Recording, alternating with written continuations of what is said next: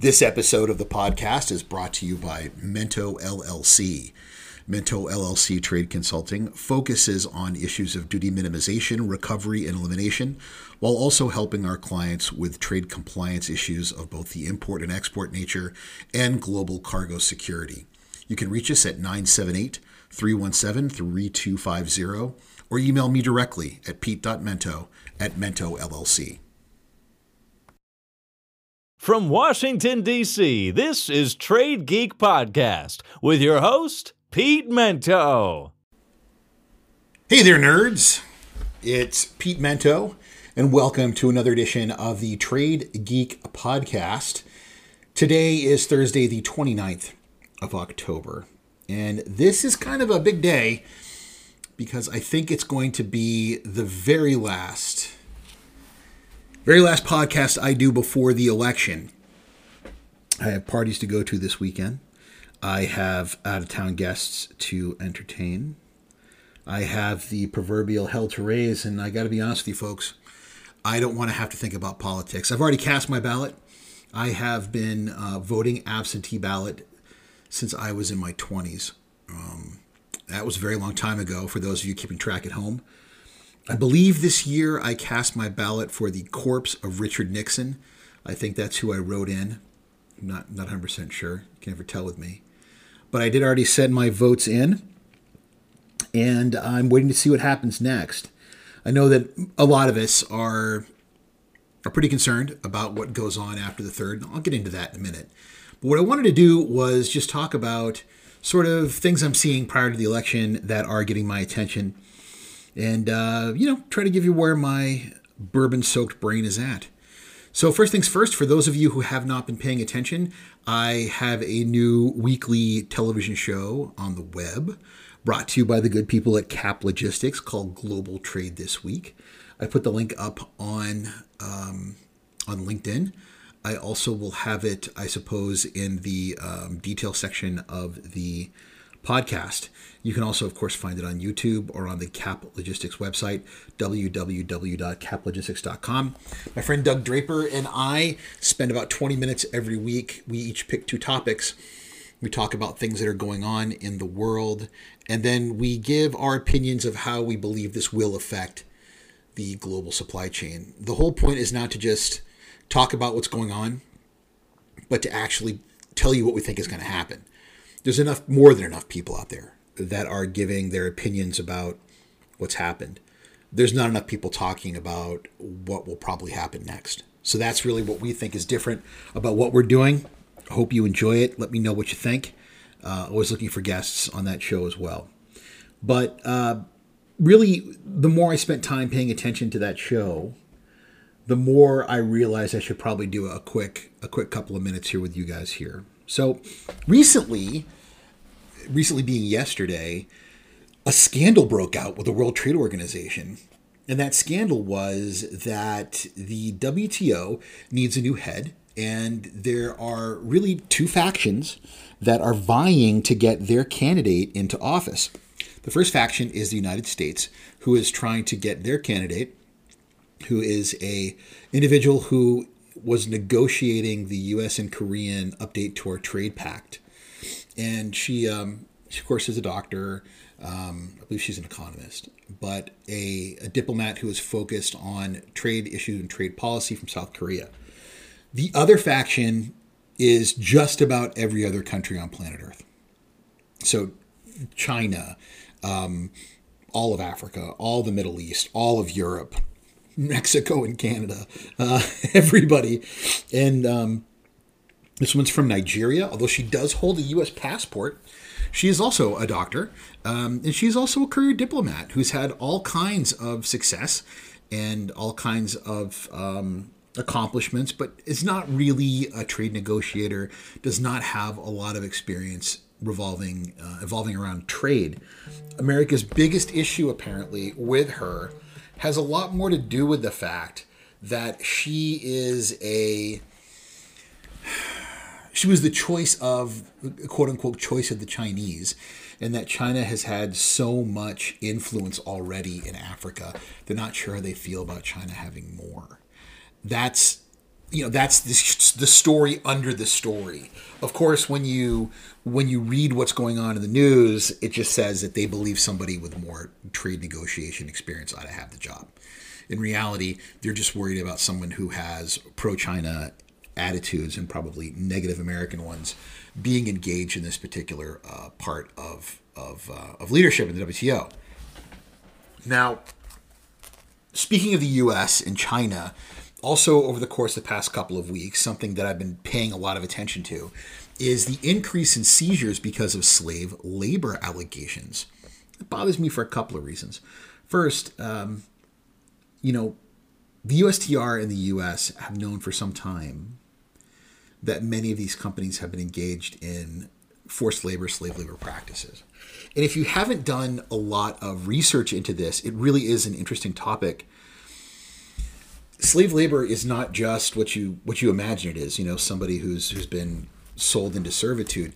It can also be forced labor in the effect of someone who's in a prison camp, be somebody who's being forced to work for wages that are far below any expectations, put into a situation where they can never recover themselves financially, that they're in such deep debt to the company they work for, et cetera, et cetera.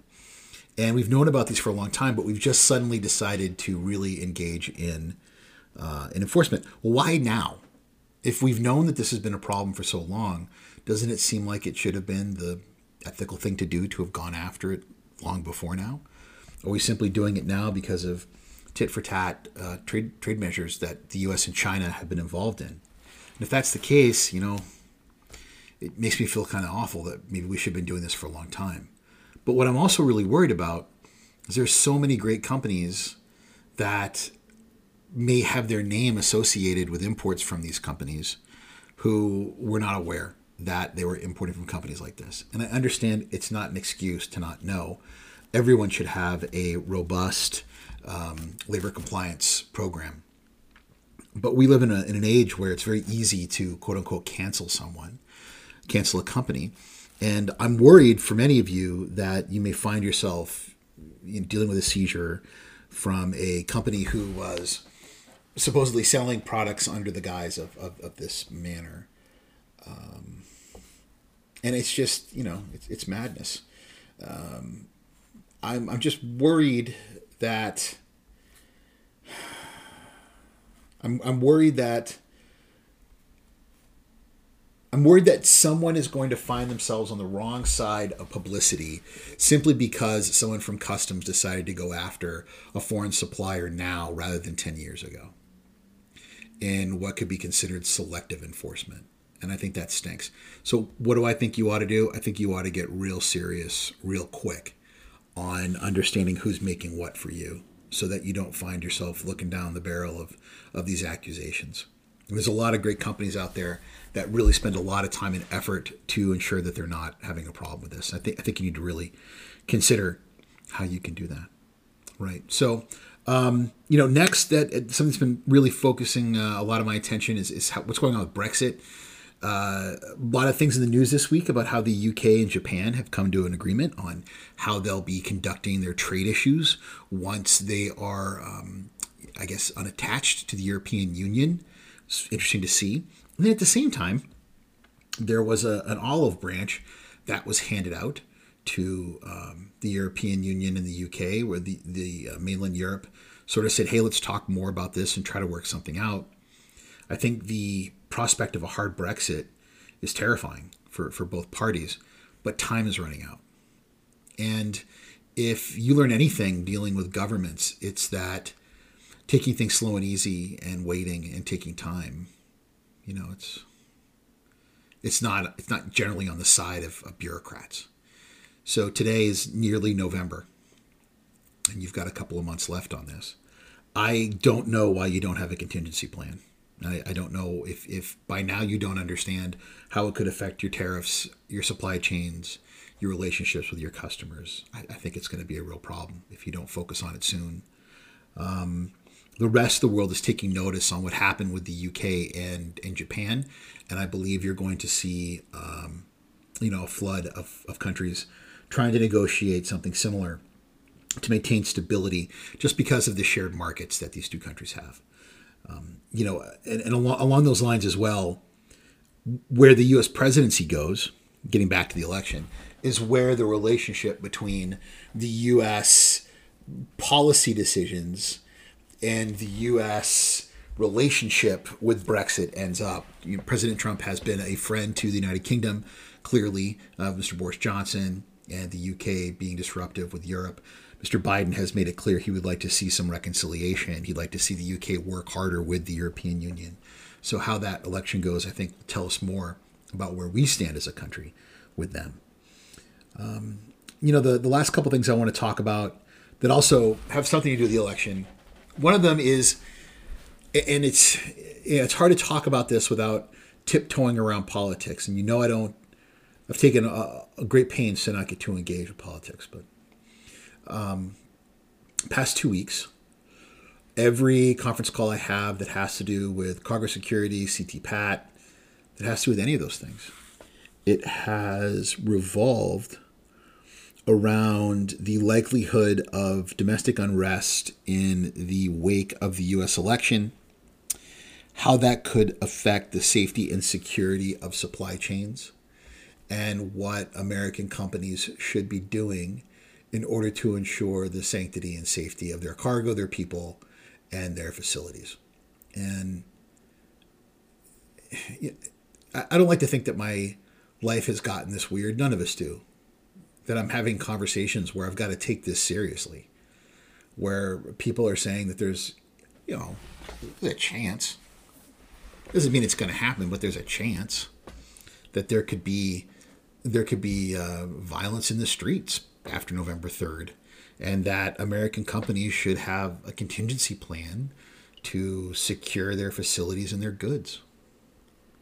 Man, that really, it gets your attention and it makes you think and it bums you out. But then I like to always say, hope is not a strategy. So I've got to be a good dude and tell you hope is not a strategy. And some of the things they've been saying, if you can have things stocked up prior to the election, you need to do it. If you can increase security around areas of risk, you need to do it. If you don't have to have things moving overland on election day or the days following, do it. There was interesting personal things like remove bumper stickers off of your car. Take signs in support of candidates off of your front lawn immediately. Do it before Tuesday. It was sobering. And I don't like to think about that, There's already reports of people stockpiling again. Yesterday, France and Germany decided to close down their economies again. They've shut up shop. They've gone back into lockdown. The news of that is getting people nervous again here. And the stockpiling is a little broader than last time. It's getting harder to find paper towels. In some American cities, toilet paper, again, is coming off of shelves. Hand sanitizers, disinfectant wipes. And then also there's a rush, again, in some cities on animal proteins and other things. I hate to say it, guys, but it doesn't matter who gets elected on November the 3rd and inaugurated on the 20th of January. The virus is the virus. And we're going to have to be dealing with this as supply chain professionals, regardless politically of what happens. So I think we need to start looking at our supply chains as a chaotic thing that isn't associated to politics, but rather associated to the events that are caused by it. You should probably have a plan to deal with it if things go a little wacky.